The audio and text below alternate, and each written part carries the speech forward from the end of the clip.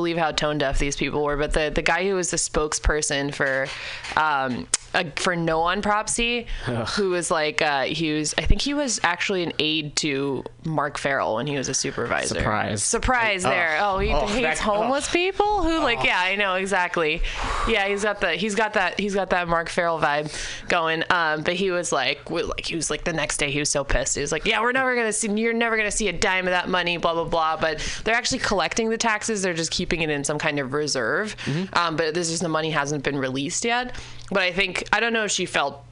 I shouldn't say felt bad, but I think she felt that she might look bad after, she kind of had, Mayor Breed kind of had egg on her face for opposing this deeply popular measure. So I think she said something about, or she asked the city attorney to, move forward with defending it. But, I'm confident that it'll make it. I have faith that it'll make it. But, it's probably going to be a while. And I think, Jenny Friedenbach, who's the head of the Coalition on Homelessness, said it best. She was like, when people asked her, the part that I had just mentioned where, if it had the support from the highest elected officials, that it could have sailed past that. Yeah. Someone asked Jenny Friedenbach, what she thought about that. And she was like, yeah, well, people are going to fucking die. It's true. That's a tragedy of it. But I'm still really happy that it made it. Because I'm never optimistic in electoral work. I think I'm just a skeptic by heart. Where I'm just I don't know. Similar. Yeah. There was a quote recently that it doesn't matter who's elected. It just might make it better for organizing. Right. So it just depends on who's in office and what propositions have been passed. And yeah, exactly. But yeah, I think it was a big ballot proposition year. We don't have, as DSA does not have right now any future ballot propositions in the works at this moment. I think we're taking a little breather, but mostly focusing on a lot of the base building work we're doing, like tenant organizing and labor organizing and all of that. Oh, that's great. Yeah, and we should I'll mention that we met in the labor organizing class at CCSF. Yes, we did. Yeah. A big plug for the CCSF labor and community organizing department. Yeah, California labor history. That was a great class, and you should definitely take it next. Well, I guess it would be next fall. But there's lots more stuff in the labor and community studies. It's free, thanks to Free City College. Hopefully, there is a ballot measure for 2019 that is going to basically determine whether the funding for Free City College for the next 10 years. I don't think it has a letter yet, but you should definitely keep that in mind and go out there and vote for that, because I think it's for November. I'm not 100% sure, but keep an eye out for that, because otherwise we're not going to have Free City College. Yeah, and also it's folks can still register for spring classes. So if you check out CCSF, there's lots of different classes folks can take. So any listeners out there who are interested, highly recommended. Yeah, definitely. Yeah. So we can take a bit of a music break, or unless there's anything else right now that comes to mind. Super casual here. I'll just keep on mentioning that forever. Okay. You're listening to the Weekly Review on Mutiny Radio, and we'll be back in just a bit.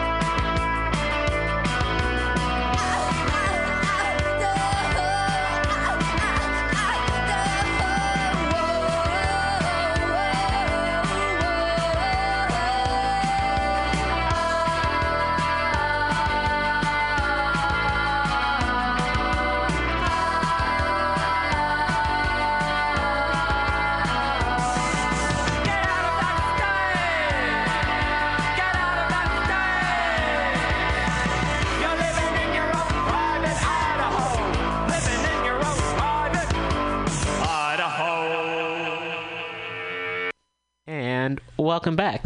I am joined here by Shanti Singh, and one topic I thought we could discuss would be prison abolition. Yay. How do we get there? Oh man, so I want to preface this by saying that I am not the prison abolition expert in DSA, although in SFDSA, although I very strongly believe in it, in the cause for prison abolition. It's one of the few things that National DSA has adopted as a policy, like as a priority, saying like we as an organization stand for that. We voted on that last year.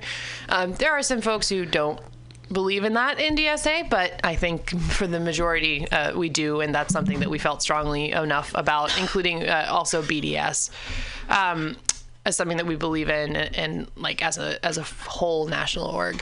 But yeah, it's been. I think DSASF has always been a pretty vociferous proponent of prison abolition, and we've been having sort of more workshops and stuff to work with people on what that is and what that really means. But I think how to get there, it's a really tricky question, or not tricky question. It's such a big question.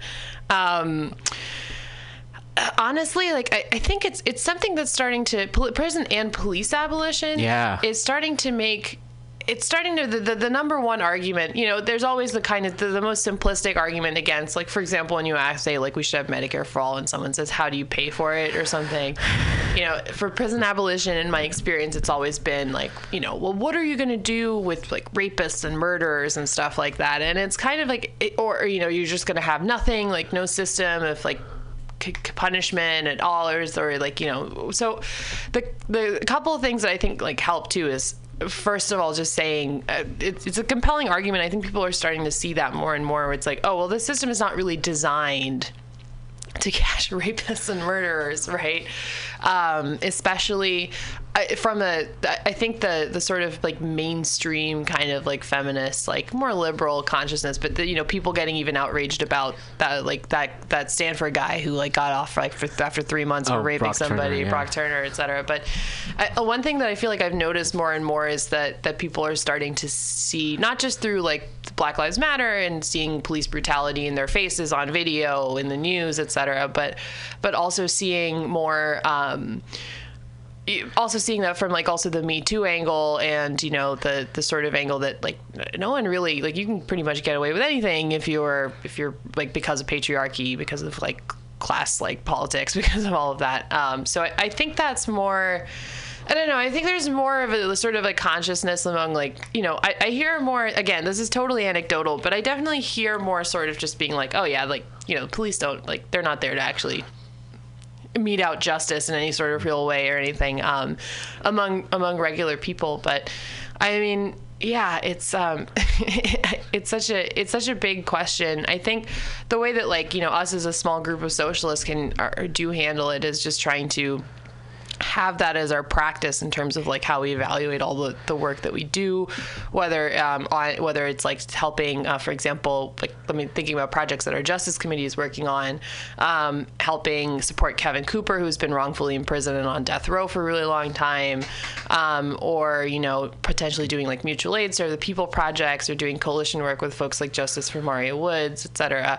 I think it's good to always put the idea out there, but I think right now, in terms of what you can actionably do about it, it's that there's always going to be, or not always going to be, but like wherever you are, there's police brutality happening, there's mass incarceration happening, and I think the best thing that for people who do sort of are starting to see the logic of abolition to do is just plug into those movements, like Mothers on the March, which is at 850 Bryant every Friday, to talk more to Justice for Maria Woods Coalition, et cetera. If you're in the East Bay, the Anti-Police Terror Project.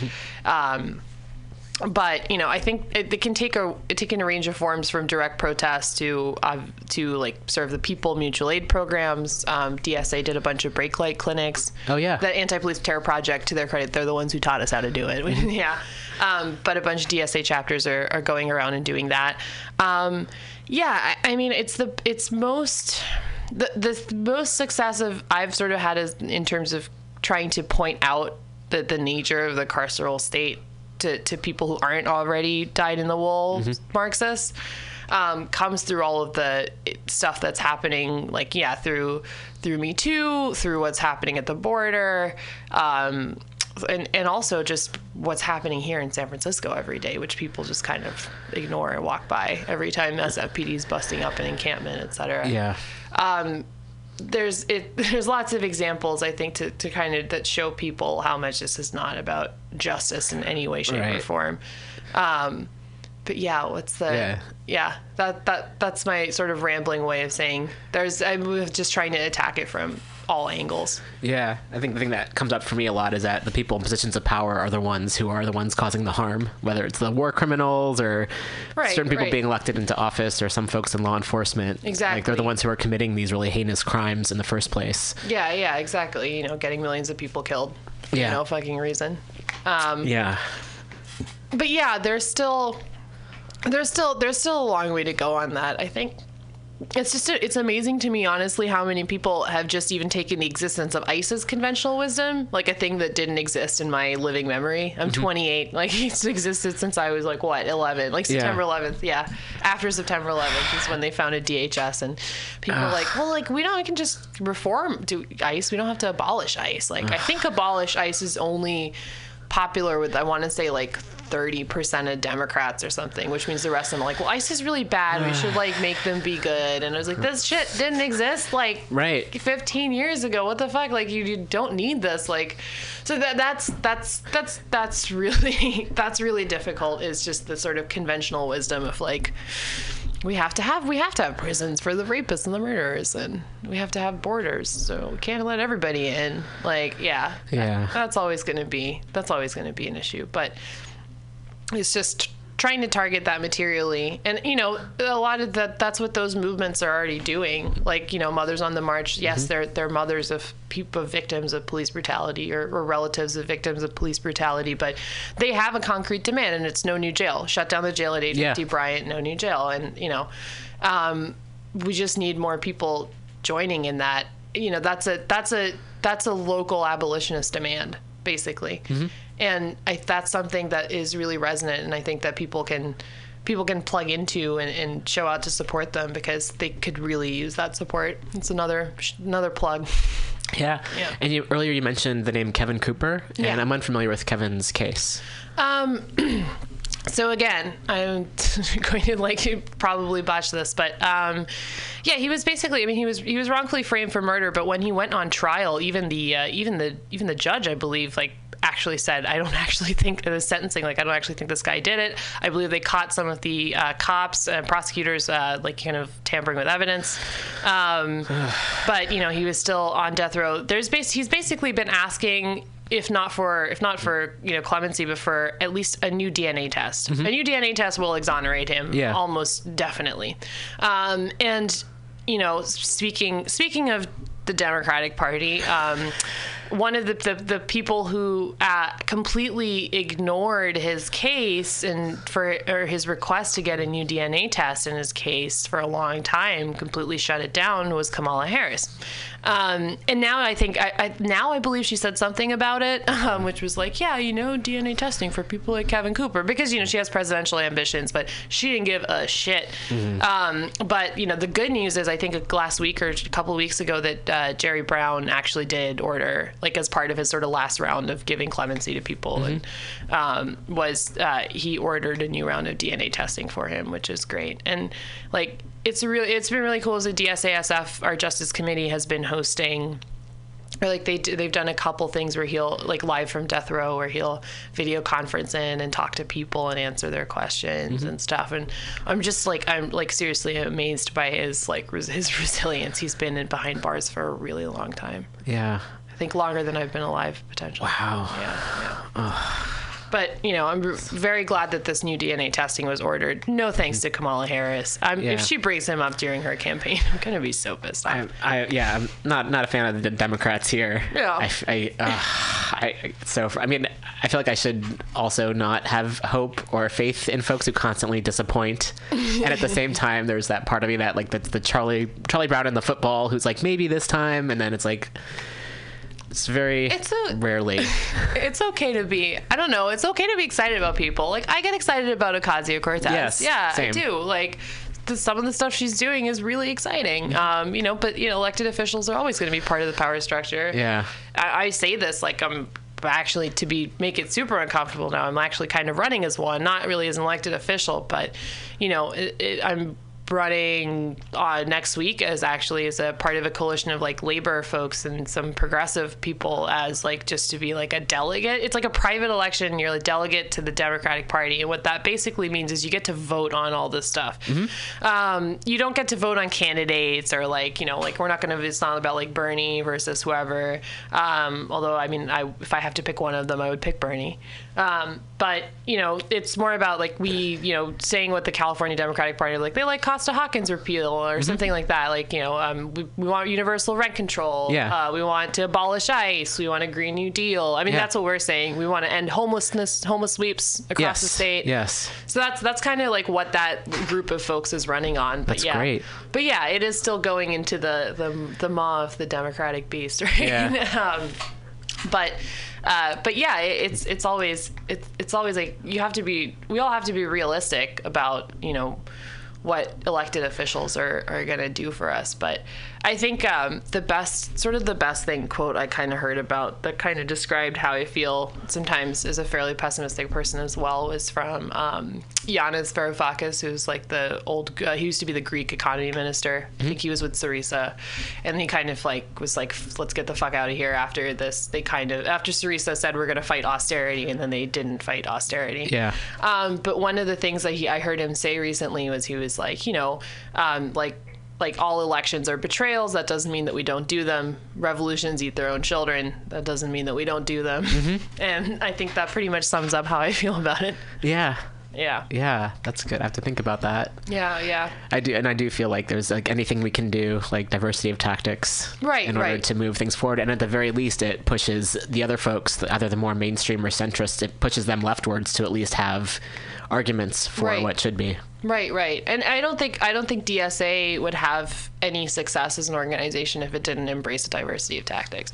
A diversity of tactics, of course, doesn't mean like every tent has poles. You know, it doesn't mean like a diversity of ideology to the point where people are like, yeah, well, I'm a capitalist, but I'm a capitalist in DSA. Like, no, you can't be. But yeah, we don't really. We've been a pretty broad organization, and you know, I think we've tried to be more like we've tried to keep it that way so that people feel that they can engage with organizing practices and ideas, especially because a lot of people are coming into DSA being like, we're like their gateway drug to socialism, right? Coming in sort of having a vague idea of what that is, but maybe not really fully understanding what socialism is, but still being able to plug into stuff. And actually, you know, as long as we're thinking about, you know, as long as we have in the background, like, is this building power for the left? Is this building working class power when we do projects, when we organize? You know, that gives people an opportunity to come in and engage with socialism in a way that they probably, you don't have to like read a set amount of like capital before you sign up. Yeah. Although it's cool if you do. Yes. So for folks who are interested in joining up, I know you mentioned that there's a few different committees already, but are there ways folks can like tune in, either if they're local or? Yeah, I mean, we have lots of any sort of direct like actions and stuff we undertake. A lot of them are pretty much like open to the public. It's not necessarily like you can't come do some sort of public work unless you're a member of DSA, just because we're spearheading the action itself. So, I mean, the easiest thing is just to follow us on social media. We're always constantly talking about ways to get plugged in. For example, you know, one of the things that we tried to do is we did when Local 2, the hotel workers union, went on the Marriott strike. One of the things we tried to do to get DSA to show up for Local 2 was it was like a first timers strike challenge. So we're like, let's try to get 20 first time strikers. Those are picket line supporters this week or whatever.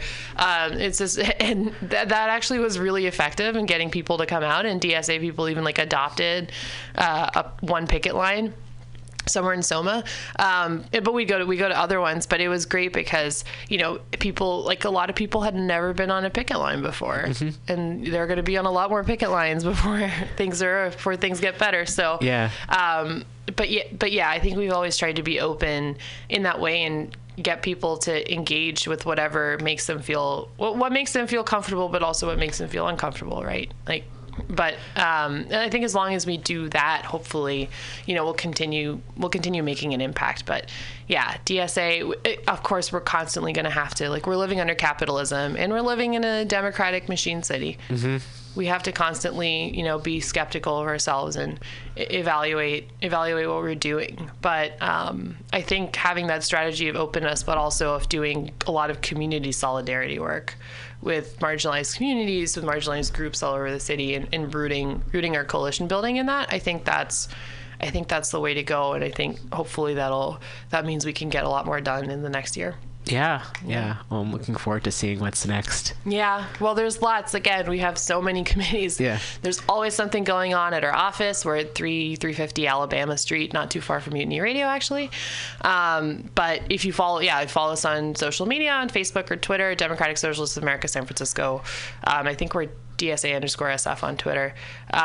But we're always posting stuff that people can go to and get involved in. And there's something there's like 10 things going on every day. So. Oh, excellent. Yeah. Cool. Well, I'm happy to, share events in the future too. Awesome. Yeah. Anything else you'd like to share? No, I was just gonna say, I mean, I'm sure your listeners probably are preaching to the choir, but yeah, I mean, it's definitely a dark time, but I'm really, really, really heartened and amazed by all of the work that DSA has done, not just ballot measures, but like actual like base building and organizing, helping organize around in Bayview, helping complexes like Midtown and the Fillmore, which is something I work on a lot, from trying to help them, support them in not being demolished by the city. Yeah. Which they're not being demolished by the city, but the next push is they deserve cooperative ownership. But there's so many things that like are in my head right now that I'm not even mentioning, the Linetic strike, like helping, or the local 2 strike, or helping, like unionized tech workers who got fired, or, labor solidarity, tenant organizing, abolitionist organizing, showing up against like shitty police policies. There's pretty much anything you want to do in DSA, you can pretty much do it. So that's an excellent plug. Yeah. Cool. And you mentioned the tech workers organizing getting fired. Can you speak more about that? Yeah. So Lanetics was the name of the company, or Lanetics. Maybe I'm saying it wrong, but some of their engineers tried to unionize. They basically fired them all. They won a lawsuit, but I think a bunch of DSA folks sort of marched and protested them in solidarity with Tech Workers Coalition, trying to sort of defend their right to organize. Again, like tech workers are incredibly, and I used to be one, so that's why I'm saying this, but the idea of tech workers, like, there's so little labor solidarity in that sector. And I honestly think that if there were more labor solidarity between tech workers, that maybe they would start to have a little more solidarity with folks outside of the tech industry. Yeah. Right? It's very atomized, like being a tech worker in like Silicon Valley in the Bay Area, you're very sort of transient, like you're here for a few years, maybe you get relocated to Seattle, you're not really invested in your community. And again, there are tech workers who are the exception, but they're the exception that proves the rule, right? Including like the folks at Tech Workers Coalition who are amazing. You're starting to see more stuff there with like the Google walkout, et cetera, et cetera. I think one of the organizers of the Google walkout just quit this week because Google absolutely did not do shit. You're starting to see that more, but the reason I'm hopeful about stuff like that is that I really do think that when you start to like practice and build solidarity at even the smallest level, like I think it does make you a lot more aware of what's going on at a much bigger level, which hopefully I think, as someone who works and does a lot of anti-gentrification solidarity work with DSA, is a lot of what I do personally. It is, I think, incredibly important because a lot of people just do not fucking get it. Yeah. Yeah, and I was also thinking recently about that Google was, I forget how many billions of dollars that they are keeping offshore, like in Bermuda or something, which is not a surprise. And then it's also thinking about how Muni could be totally, not only could workers from Muni get raises, but like Muni could be free for everyone if these tech companies paid their taxes. Or if we could tax the 70 billionaires that live in the borders of San Francisco alone. Yeah. That was, I mean, yeah, the Muni, I mean, as you know, like we actually in our labor history class, we were both in together. The head of the Muni workers union or drivers union was there in there as well. And like hearing from him was just like really, really illuminating, especially because obviously I like to think I'm aware of shit like this, but I did not realize how little Muni drivers were getting paid, even like, and it's absolutely squarely on like the responsibility of, you know, the supervisor at the time in 2010, who's now coming back as Mayor Breed's chief of staff, Sean Ellsburn, and then Spur, which is like this urbanist think tank that has a lot of cachet in like, you know, like we talk about housing and equitable development and stuff like that. And, you know, like, it's like, and, you know, they're like the policy, they have this very shiny reputation as a policy think tank. They have these like lavish parties and everything, like panels and stuff like that. Like, yeah, they have like a really sweet setup. They get a lot of money. It's coming, I believe some of it comes from developers. But anyway, but the Spur and Ellsburn like put this ballot measure forward in 2010, and they lied. They lied to people. They told people with this proposition, they were like, listen, like it's a recession and the Muni workers are getting a raise, and no one else was getting a raise. And they said that's not fair. So that's how they marketed it. And the Muni, the pay raises were basically baked into the city charter, which other public sector union workers' raises weren't. But the Muni workers union was like, we're fine with taking it out of the charter. So that's not really what it was. They were saying, they were trying to like basically say, it's a recession. Everyone's suffering, but these guys are suffering slightly less, so let's make them suffer as much as the rest of us. And, you know, they promised Spur, you know, being like the transit wonk, you know, think tank, whatever the fuck, or like, it's community's gonna flourish, you're gonna see so much new service, etc. We're gonna have we're gonna get out of a budget hole, and everything will be like, it's gonna be amazing. And they sold it that way, and they sold it on the point that it's not fair that these guys get a raise guaranteed in the city charter and no one else does.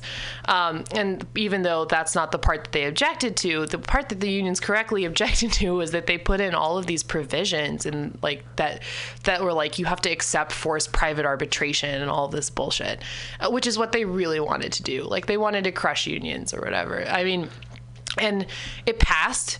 And since then, it's been harder and harder. Like they've just shoved this private arbitration down Muni workers' throats to the point where, like, if you're a Muni driver, you can't. You get paid like $36,000. You don't get paid the full salary you're supposed to make until like, I think it used to be 18 months and now it's 5 years. And like, that's how it went from 2010 to 2018. And it's absolutely related to that stuff. And, you know, this guy's back in the mayor's office. Spur is like, you know, with the rise of the YIMBY, you know, quote unquote movement or whatever, they still have as much cachet, they have as much access to the halls of power as they've ever had. They have as much money as they ever had. And like, you know, for the leading voice on housing and transit, some sort of ostensibly independent think tank, like they absolutely should be held to account for the like absolute malfeasance. Like we're seeing Muni shortages like we've never seen before because there's no incentive for a driver to live in San Francisco. Right. And do all of that work, which is a really hard job. And, you know, the retention's gone down, all of that's gone down. And it's because of it. It's classic union busting, but it's like classic union busting from like sort of the people like occupying the mayor's office and the people who are supposedly the experts on housing and transit policy. And like, yeah, they absolutely like not enough, you know, when I was researching this stuff, I was just like flabbergasted by like reading about what this campaign was like. And, you know, they should absolutely, because it's now that it's 2019 and the Muni drivers, all the public sector unions contracts are up, and Sean Ellsburn, as Mayor Breed's chief of staff, is going to be the guy who's going to be negotiating with them. So I mean, that's something that I think we all have to be on high alert on, because, you know, if they tried to screw private or public sector workers once, they'll absolutely do it or all the time. You know, the sort of Chamber of Commerce, SF Association of Realtors, moderate sort of loose, or not loose, but like, you know, kind of formation that's been there through all of San Francisco's history. Like they're absolutely gonna try that shit again. And like, we definitely have to be on red alert. But yeah, as someone whose personal like interests, or like someone whose issue is housing, and transit, it's like absolutely fucking nuts to me that these people are still running around scot-free. after being entirely responsible for like basically a public transit death spiral. Yeah. In a city whose population's been steadily growing. Right. Yeah. I mean, I lived in New York for a while, and hearing about what's happening with the subway there, and it's different since the MTA is more of a monopoly. Right. But it's just, you can really see the rise in the ride sharing, I would say in quotation marks. Right. Those private companies. Yeah. Being made to be alternatives to public transit when public transit has been around for so much longer. And which is, yeah, and I wonder how much like all of those like Uber and Lyft and stuff, like all of their rides are subsidized by gobs and gobs and gobs of venture capital money. I think someone said every Uber ride is subsidized by 40%.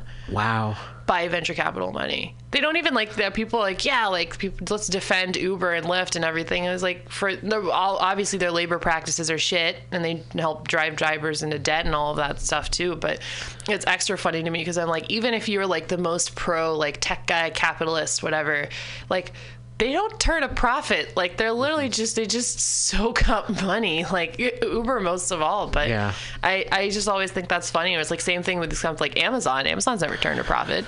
Like, right? Like it's just, so I'm saying, even if you're like this big capitalist, whatever guy, and you're like, you can't even like, you're like justifying these behemoths who exploit their workers and don't even like return a profit, like they're like, why? It's just amazing what they overlook. But yeah, I mean, going back to the public transit thing, like it's absolutely there, and especially for, if you're a woman, for example, or like if you just any group where you might feel unsafe at a certain place at night or something, like by yourself waiting at a bus stop for like 45 minutes for a bus, then you're going to be like, I'm going to take an Uber or a Lyft home. That's a totally rational decision to make. I think Joe Fitz from the Examiner reported on it recently, where he called it the pink tax.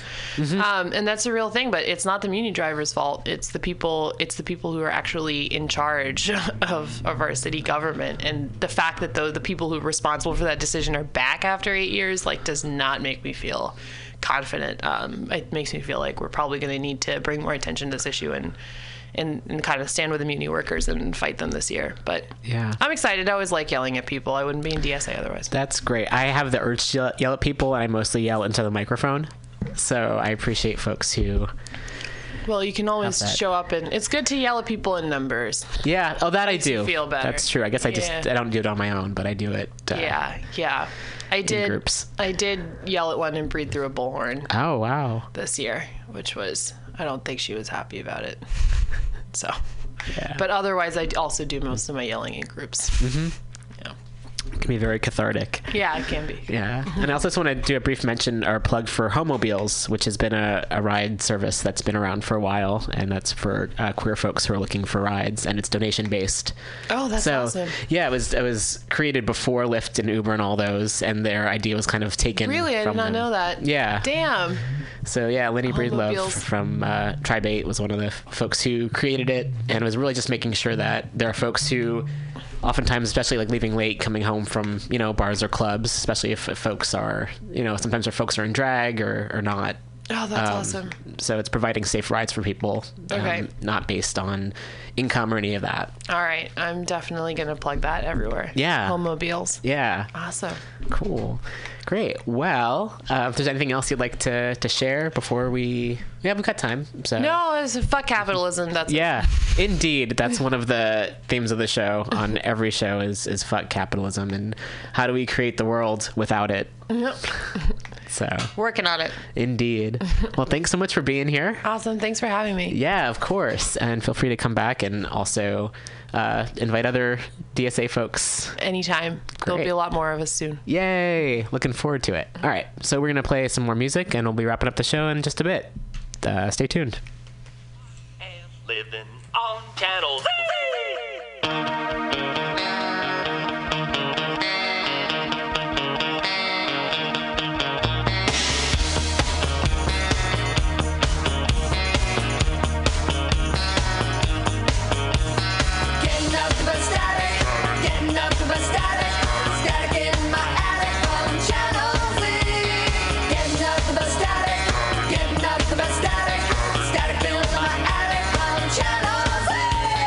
I don't know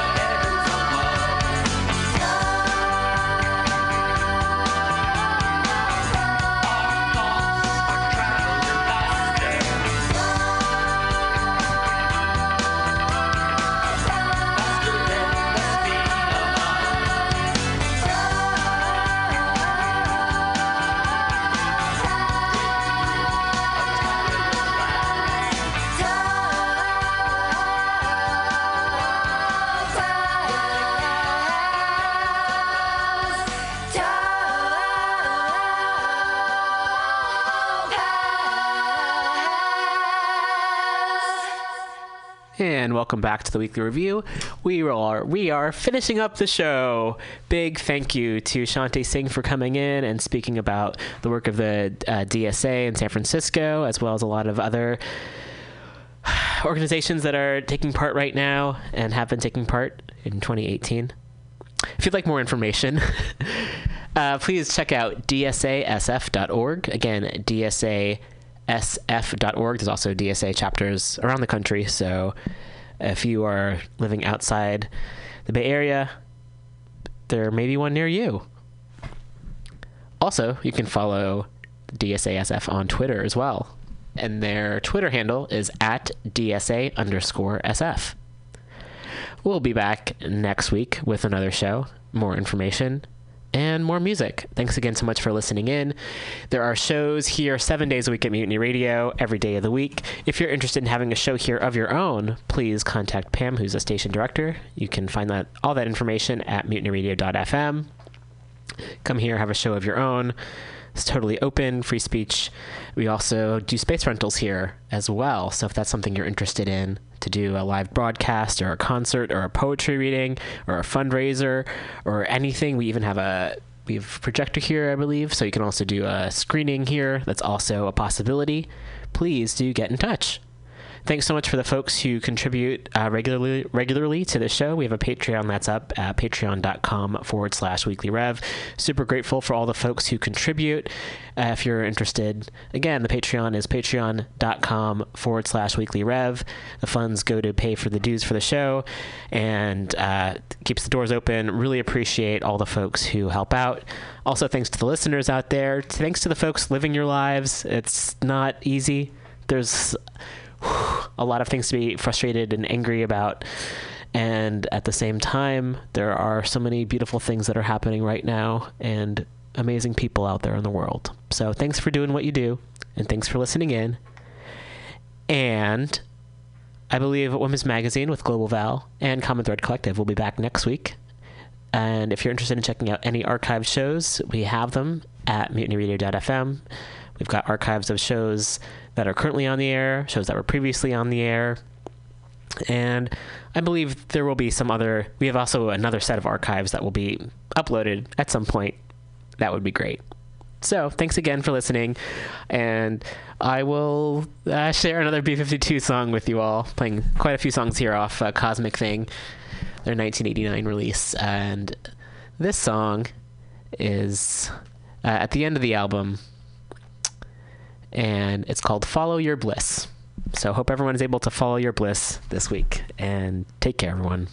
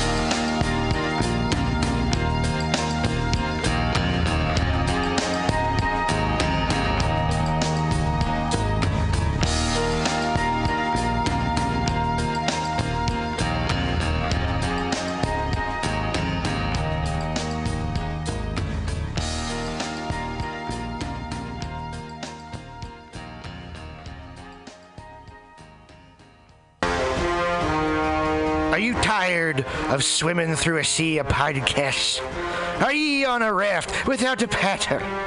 Well, gather around me, sea dogs, and get aboard me pirate ship as we set sail for the seas of MutinyRadio.fm. From there, you can captain your own pirate ship as you sail through over 44 different shows for all of your listening pleasures.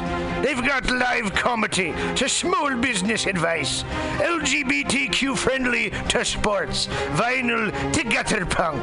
MutinyRadio.fm has the best programming the internet ocean has to offer you. I bet my peg leg on it, or I ain't scurvy shit-faced McRat.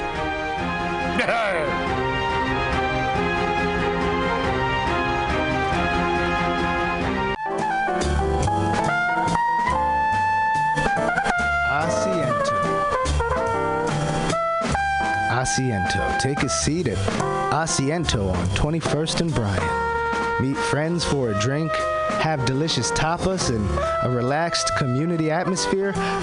Asiento, honestly, is a wonderful place. They have incredible bartenders and board games all over the walls, trivia on Mondays, Taco Tuesdays, First Wednesday live jazz, live DJs Thursday, parties. The food is darn good. Special happy hour prices all night long with your Mutiny Radio Comedy Festival ticket, March 1st through 5th. Check out the schedule at www.asientosf.com. Come take a seat. I had a date there and it did not go well. But it wasn't the fault of the place. They're very nice. Asiento.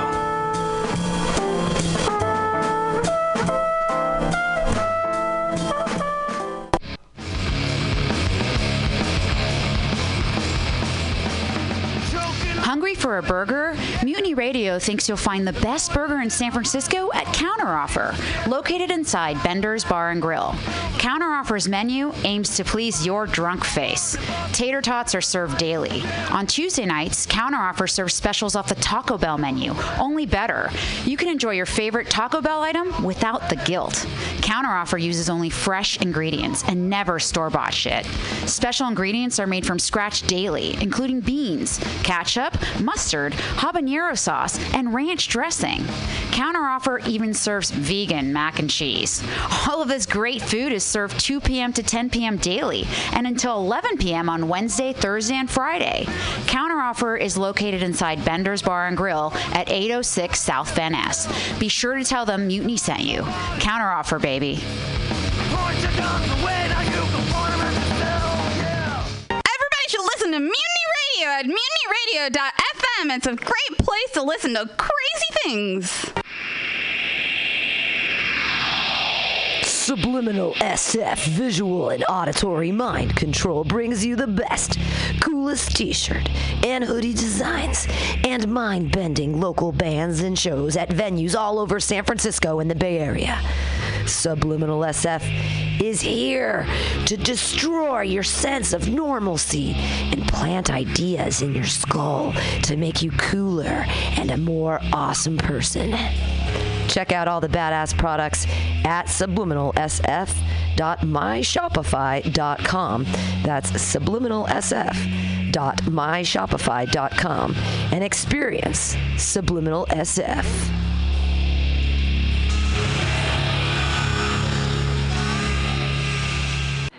Yeah. Welcome. Bender's Bar and Grill, located at 806 South Van Ness in the Mission District of San Francisco. Your favorite bar with awesome bartenders, rotating local art, and a killer back patio. It's a great place to hang out and play one of their 2 pool tables or old school pinball machine with a tasty adult beverage. Live music every Saturday for only $5. Bender's brings you face-melting metal and rock and roll. The last Friday of the month, punk, rock, and schlock delivers super fun karaoke with Aileen. Come on, what's not to like? They even have Counteroffer inside, frying up the tots with sexy hot burgers for your face. Open every day at 2 p.m. Their happy hour goes till 7 p.m. Bender's is proud to be a sponsor of the Mutiny Radio Comedy Festival because they're an awesome community asset to the dirtbags who keep art alive.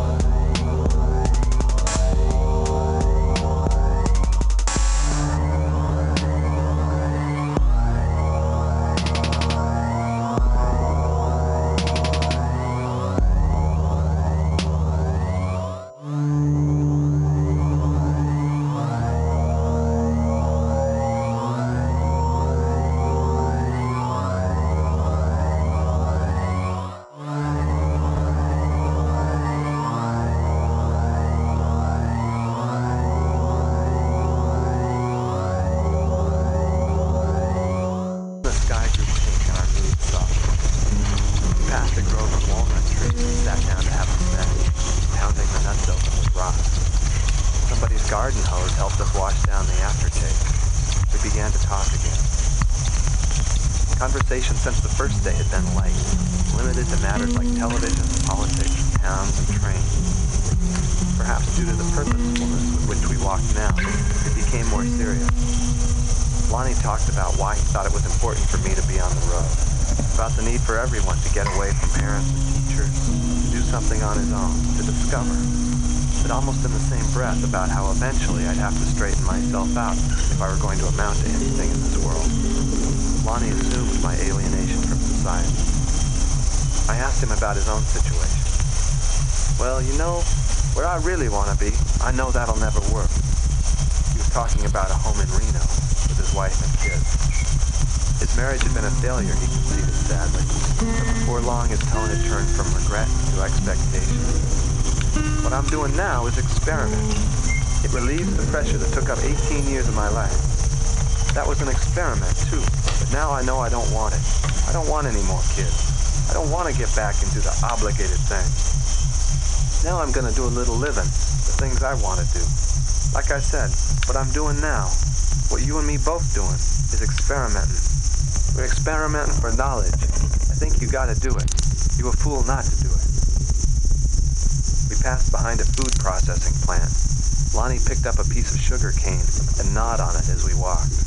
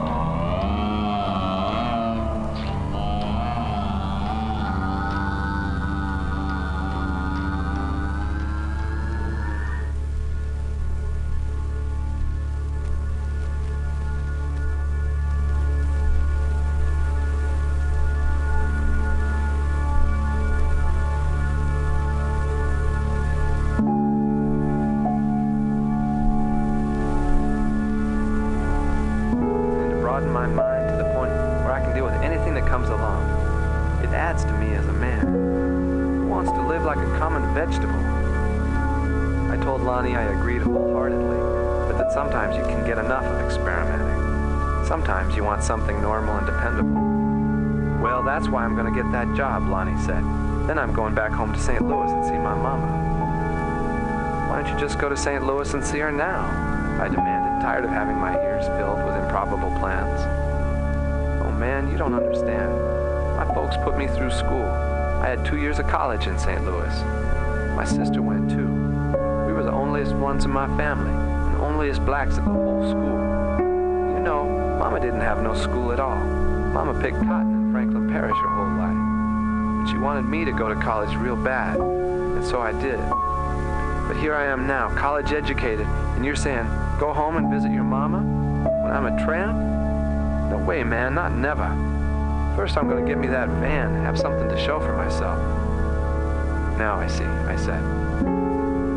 Morning had come before we reached San Jose. Lonnie thought the tracks would take us right into town, but apparently we missed a turn and ended up walking through a large upper-middle-class neighborhood. People were awake now, picking up their morning papers and backing cars out of their driveways to go to work. The place reminded me of home, and I walked leisurely down the sidewalk. But Lonnie felt very self-conscious, especially with his black eye. The last mile to the mission was nearly a sprint. We spent the day lazing around San Jose, and in the evening joined the long line waiting for admission to the Salvation Army. When Lonnie heard the rumor that an ID was required for admission, he nibbled nervously on his beard. What's wrong? I asked. When I was beat up, they took my ID. Well then, let's go somewhere else. No, maybe I can make it. Look, if you get in and I don't, maybe we can meet somewheres in the morning. Sounds good to me. How about the post office at 8? Gotcha.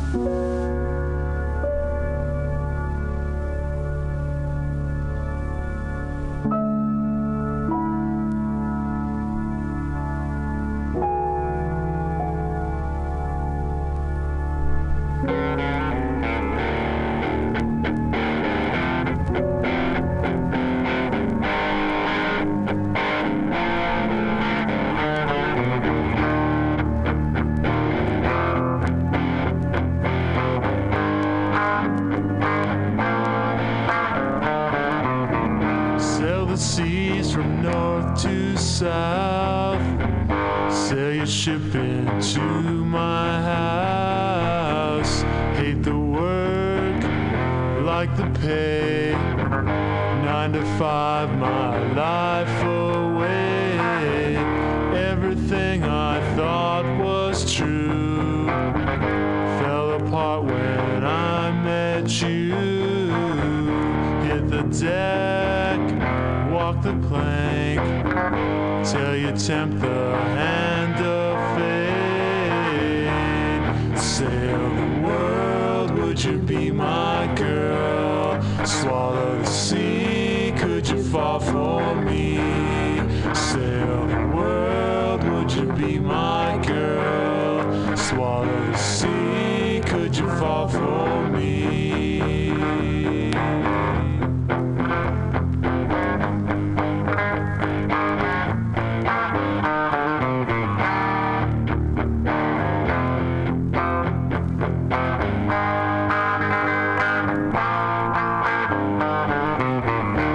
The sun fell from the sky. There we said our last goodbyes.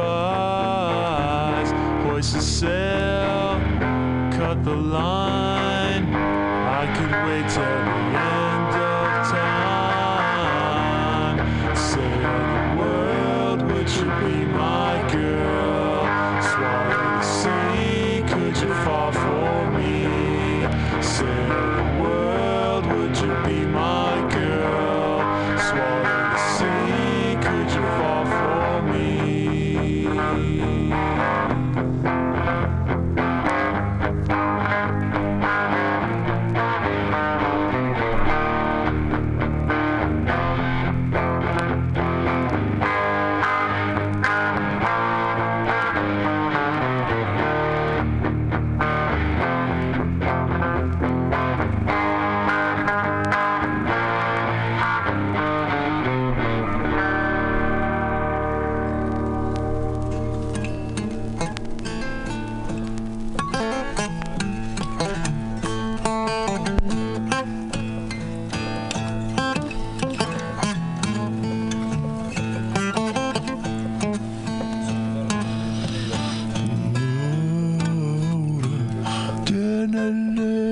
Please,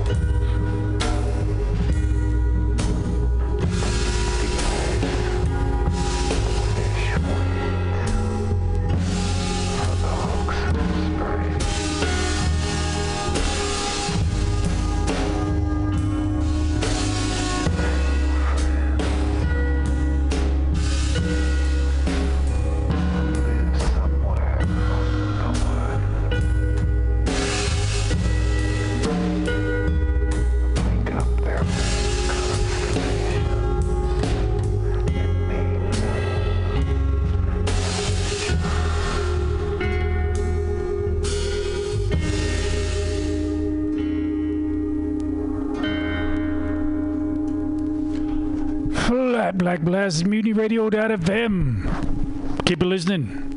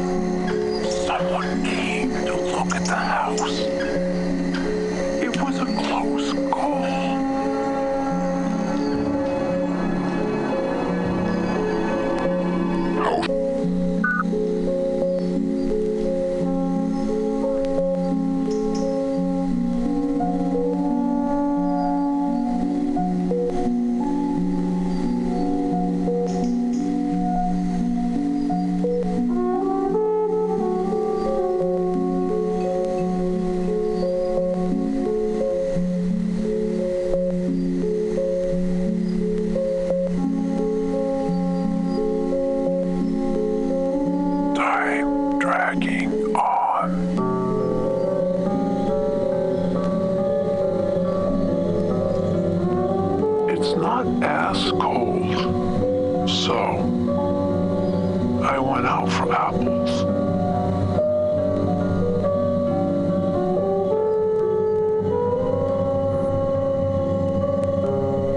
It's not that many more to pick. I'm hungry. I keep thinking about what I'd like to eat. For breakfast, warm stewed apples with ricotta. Big, nice lamb chop with sauteed mushrooms. Knockwurst and sauerkraut. I'm spending a lot of time daydreaming about food.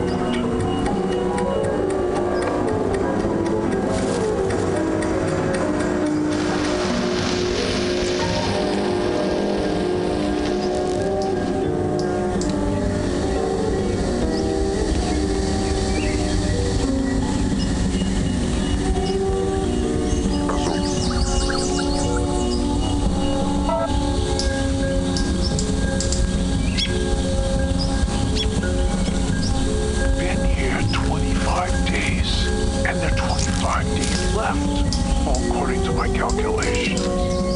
So, it's the halfway point in the attic and apples chapter of this book. Just discovered 2 more books. Livestock Production and Webster's New World Dictionary. Yeah! She was a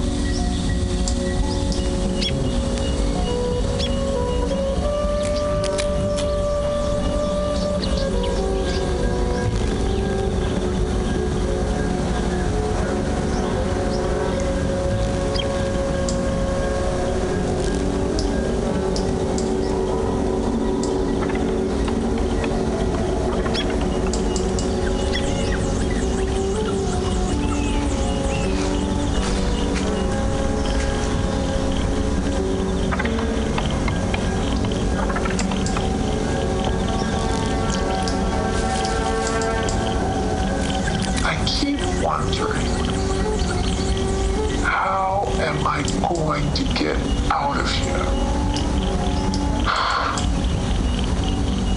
Where am I going to go? I need Steve.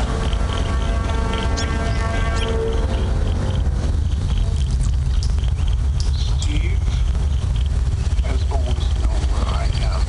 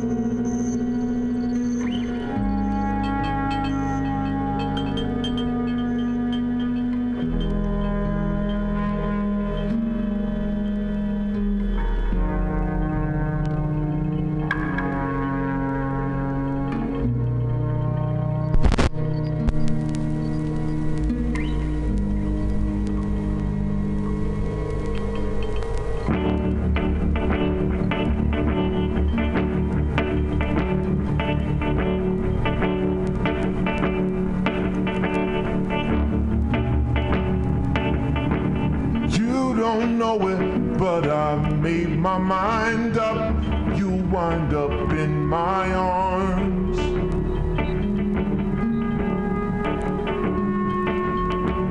First I'll have to break down your resistance to my charms. Yes, darling, I know it won't be easy, but I won't stop until I find a way. Everybody knows that Rome wasn't built in a day.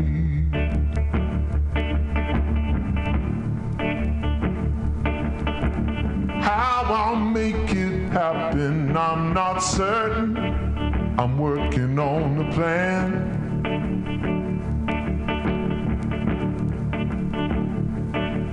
And when I get it tight, you believe I'm your man.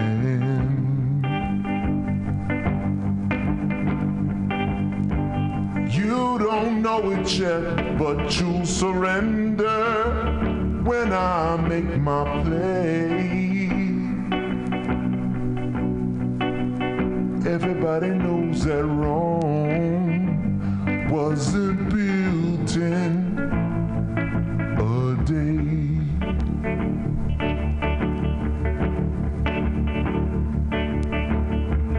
I'll offer you protection, 24-hour love and affection. It'll take time to make it right. Take a look at what the Pharaoh did when he built his pyramid. Everybody knows that didn't spring up overnight. There will be a celebration and a silver band will play. Everybody knows that Rome wasn't built in a day. Ooh, everybody knows that Rome wasn't built in a day.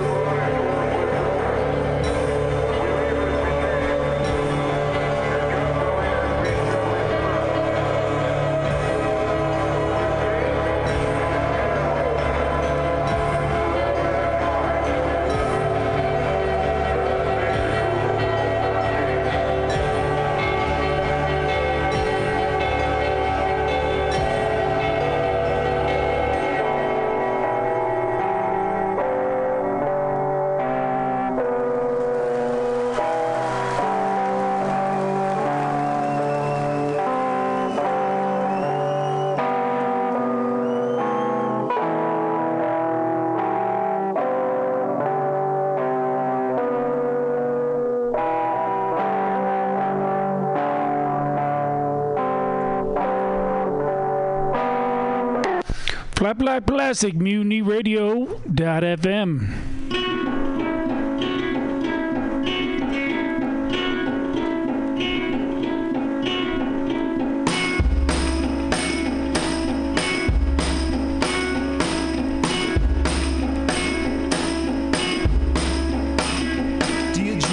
A black ribbon for breaking heart. I spent a night beneath the barren for a bridge, 'cause you look so bossy.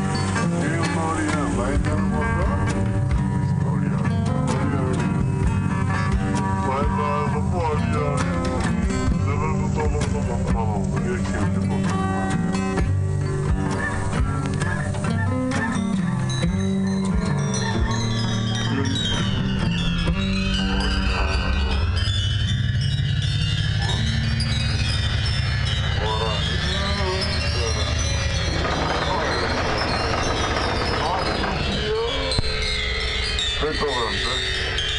Bello.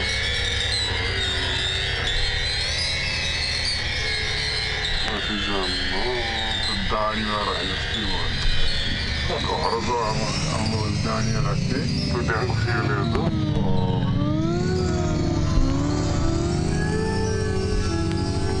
Pausa basta. Io sono resta buona.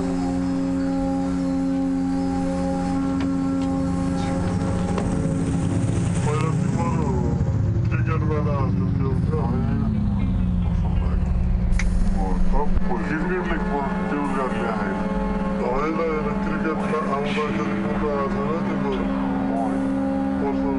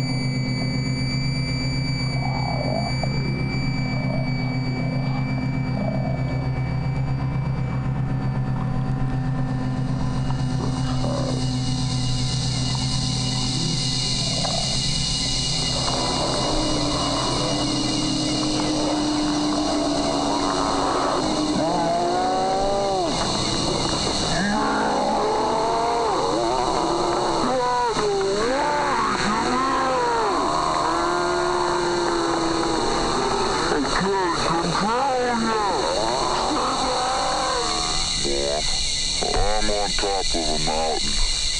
It's miserable up here. I'm running my guts out. My dog's so sore-footed he can't walk. My knee's all screwed up. And I mean my horse is ribs and bones, Mother. It's impossible. Everywhere I go. They bump.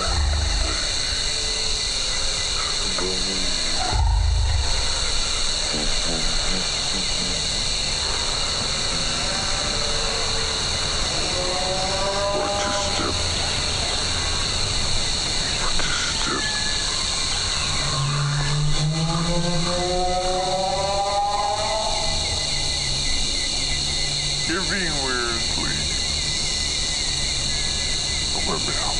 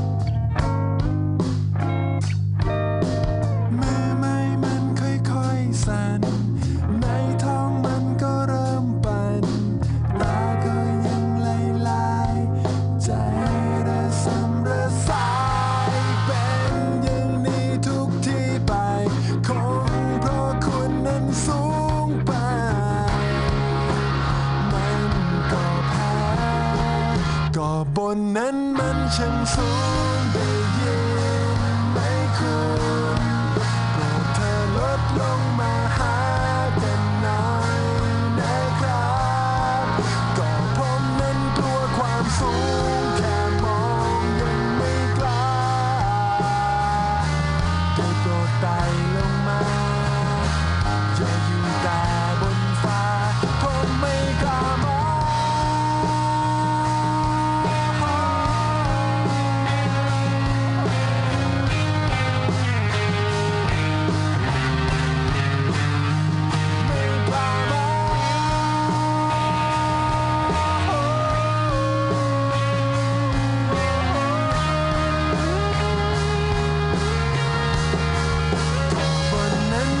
ช่างสูงได้ยินไหมคุณโปรดเธอลดลงมาหากันหน่อยนะครับก็ผมนั้นกลัวความสูงแค่มองก็บ้าได้โปรดไต่ลงมาอย่าอยู่แต่บนฟ้าผมไม่กล้ามอง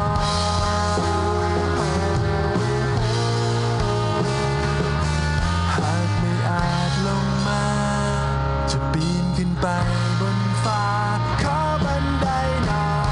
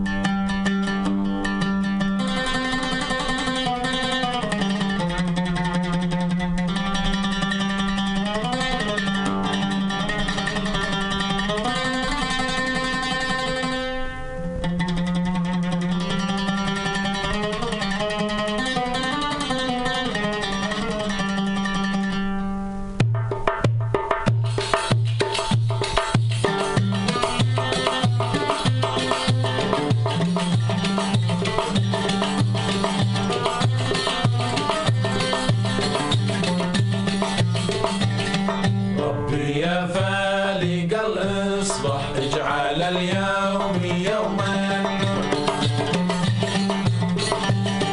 كلنا الوهاب الفتح من ساعة الرزق له ما يسود ربي يا فالق الإصبح اجعل اليوم يوما كلنا الوهاب الفتح من ساعة الرزق له ما يسود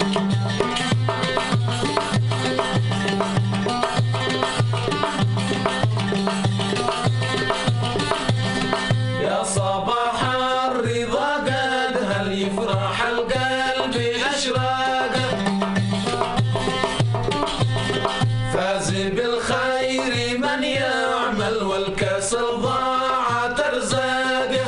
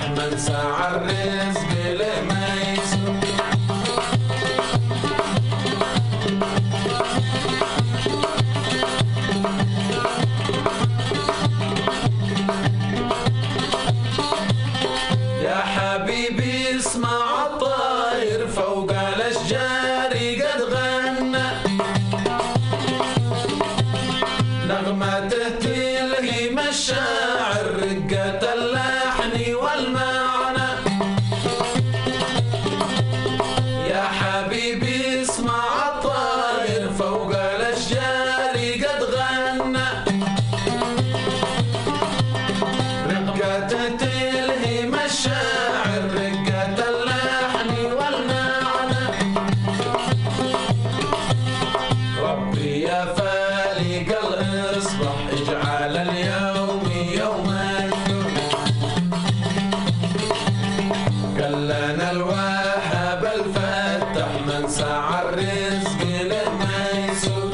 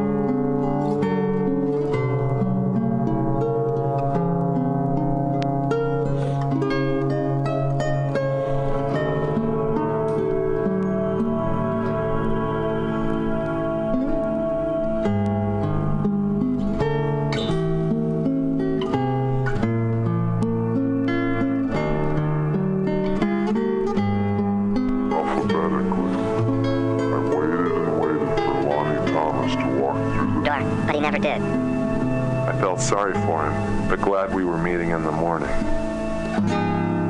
At 11, I gave up. I felt ditched. Either Lonnie was chronically forgetful of his appointments, or he'd purposefully left me behind. I didn't understand. He'd been pleased to see me again, and had remembered a number of things about me. Leaving without notice seemed typical of tramps, but I thought we were more than just tramps. I thought we were friends.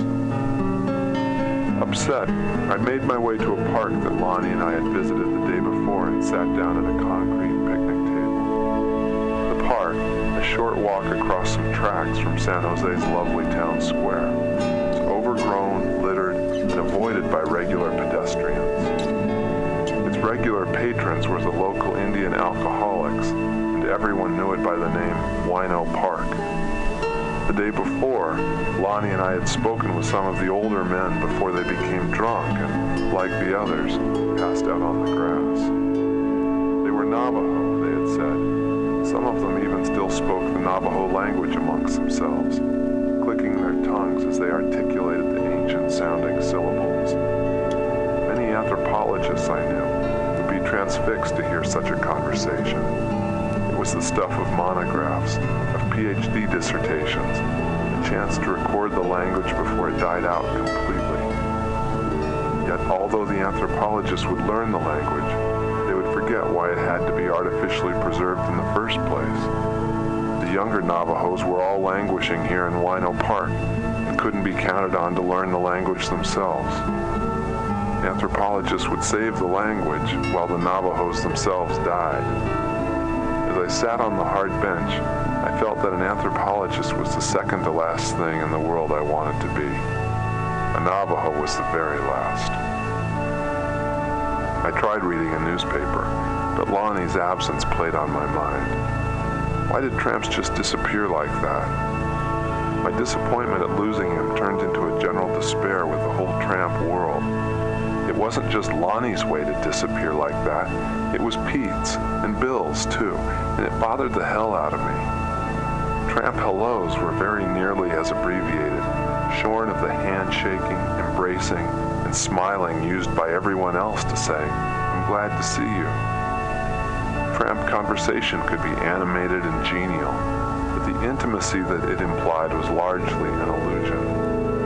In fact, it seemed to me that tramps resisted closeness with each other more than any people I'd ever met. A friend found this a very unlikely observation. "All alone like that? I think they'd really want to make friends," he said. I tried and tried to discover an explanation for why it wasn't so, to recall anything a tramp might have said to me about keeping one's distance. I suddenly remembered an incident during my 3 days in Elko, Nevada. The jangling of cans and bottles woke me where I was sleeping inside one of the little rooms of the jungle in the abandoned corral. Someone had tripped over the alarm, a piece of black nylon cord strung close to the ground at the entrance to the corral. Tied to one end and balanced on a post was an assortment of old bottles and cans that fell off when the line was pulled. I looked up. A tall, middle-aged tramp recovered his balance and paused at the threshold of the corral. He gave a little wave. "Saw your fire when my train rolled in, partner," he said. "Okay if I join you for a minute?" I waved him in coolly. With his brand new clothes, shiny shoes, clean-shaven face, and clean, close-clipped fingernails, he did not look like a tramp just off a freight. But as I put on some coffee water, he explained himself. He was just in from Salt Lake, just out of a week-long marriage to a Mormon woman. "Oh, I thought it was gonna be great," he said, talking excitedly. "She wasn't the best-looking thing, but she was rich. Big old house, nice car. She bought me all this shit," he said, gesturing at his clothing. "New pants, floor shimes, the works. But after a couple days, I couldn't stand her. She was jealous," he said, "of the friendliness between him and her mother. She walked the house at night holding a pair of scissors in her hand. I could just see her stabbing me with those things through the sheets, you know what I mean? Those nice satin sheets." He looked momentarily wistful. But she was taking pills at night, talking to herself. Shit, I couldn't sleep either. She messed with my head. Finally, he said, "I put my boot in her ass and split." His bedroll was made up of the covers from their bed. He talked nervously but without stopping, like one who'd had nobody to talk with for a long time, who had just been through an experience that he desperately needed to share, no matter that the details were intimate, and I, a complete stranger. "I met her in a store 3 weeks ago," he explained. "I was just shopping." That sounded unlikely, but he stuck to it. "I saw her in there a few times, and then I asked her out. Before long, she'd driven him to Elko, and they were married in the Wedding Bells Chapel, the garish storefront wedding parlor I'd seen downtown. That part fit anyway. Since few tramps had stopped by in the past couple of days, I'd bought a bottle of wine in the hope that it would help me meet some. Noticing that the gunboat of coffee water had boiled down, I brought the wine out. The tramp looked very pleased. "Name's Monty," he said, after taking a very long swallow. "Sonny," I returned, adding only that I was just in from California. I took a sip of wine and was quiet, having no similar experience to share. That did not slow down Monty. His talk hopscotched from Louis L'Amour, his favorite author of Western novels, to cotton fields in Texas where he'd worked in prison, to movies. Almost single-handedly, Monty finished 3/4 of the bottle, and it occurred to me he'd probably done so on an empty stomach. "Wine is a strange mocker," he said all of a sudden. "In the end, it stings like an adder." "Where'd you hear that?" It sounded like the kind of thing they might pound into your head at a detox center. Monty shifted his big frame unsteadily on the small, overturned bucket on which he sat. Just picked it up," he said, clearly beginning to lose his sense of balance. "That's what got Cleopatra, you know, an adder." He went on to tell me the story of Antony and Cleopatra, speaking more slowly now. "She one day just asked to leave him, started crying. That's what gets me, when they turn on the water, big horse turd tears." For the first time, Monty was quiet. He looked down at the ground, his head resting in his hands. A tear dropped into the dust between his feet. Monty reached for his gear and, to my surprise, produced a bottle from his own bedroll. But he barely unscrewed the top when he began to weep openly. "I thought it was going to be great," he sobbed, uncontrollably now. "I thought I found me a brand new slot." I placed my hand on his shoulder and Monty really let loose. It was his 4th marriage, he said. What really had happened was she kicked him out. He didn't think he'd ever be able to live with a woman. His first wife left him for his best friend. The second just disappeared one day. "And now this, he sobbed. "Brother, don't you ever fall in love. Take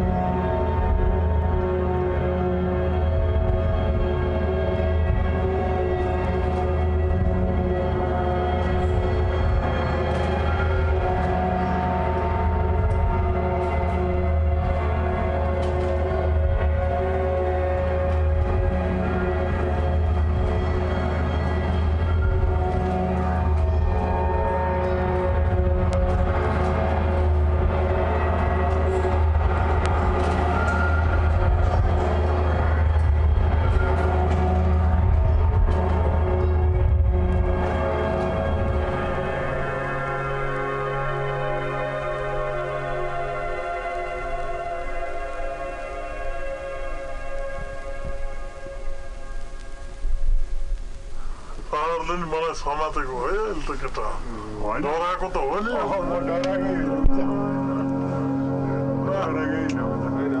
side मात्र हो कि अर्को side छ उता उतापट्टि पनि छ होइन यो दुई साइड हुन्छ म यसले फर्किरहेको छु होइन गाडी चढ यसरी चढ भनेको उ चाहिँ चढे नि खुट्टा कसरी चढ्यो होइन पछाडि मुखबाट चढ उल्टो चढ यस्तो गऱ्यो होला यसरी यसरी गाडी चढिन्छ नि यसो गरेर यसरी कुर्ती बस्ने अरे यस्तो त उसले पिङमा बसेर त माने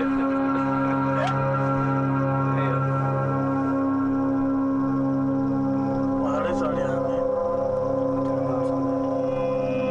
पहाडमा चढ्नु एउटा पहाडै भयो ल अनि त्यो के थाहा घाँसलाई घाँस त बन्द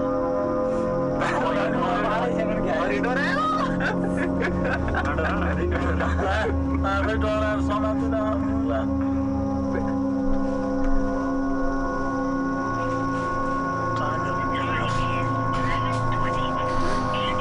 Lap Like Plastic on Uni Radio with our brown cousin Milar. Uni Radio. Go to the website, donate some money. Please.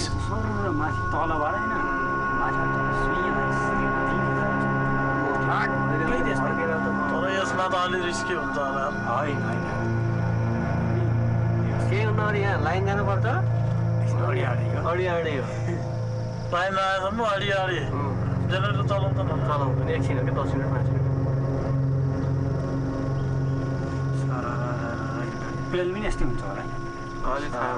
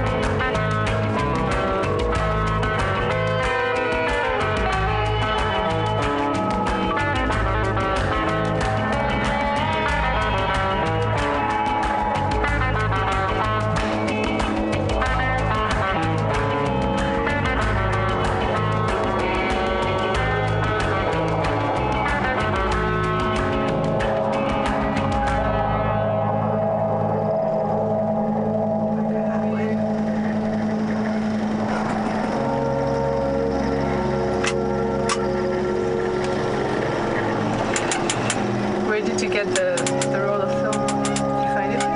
No, I had my folks bring it from the States when they came. So I think you can find it. You can get like the Kodak. You can get color and you can get it developed, but I don't know if you can. Yeah. By the black and white, I couldn't find it. So the black and white. Really? Yeah. Strange. Do you have any water left? Yeah. So I'm looking at your bottle. It's like it's a wire. Because I'm attached to it. I've had it for 2 weeks now.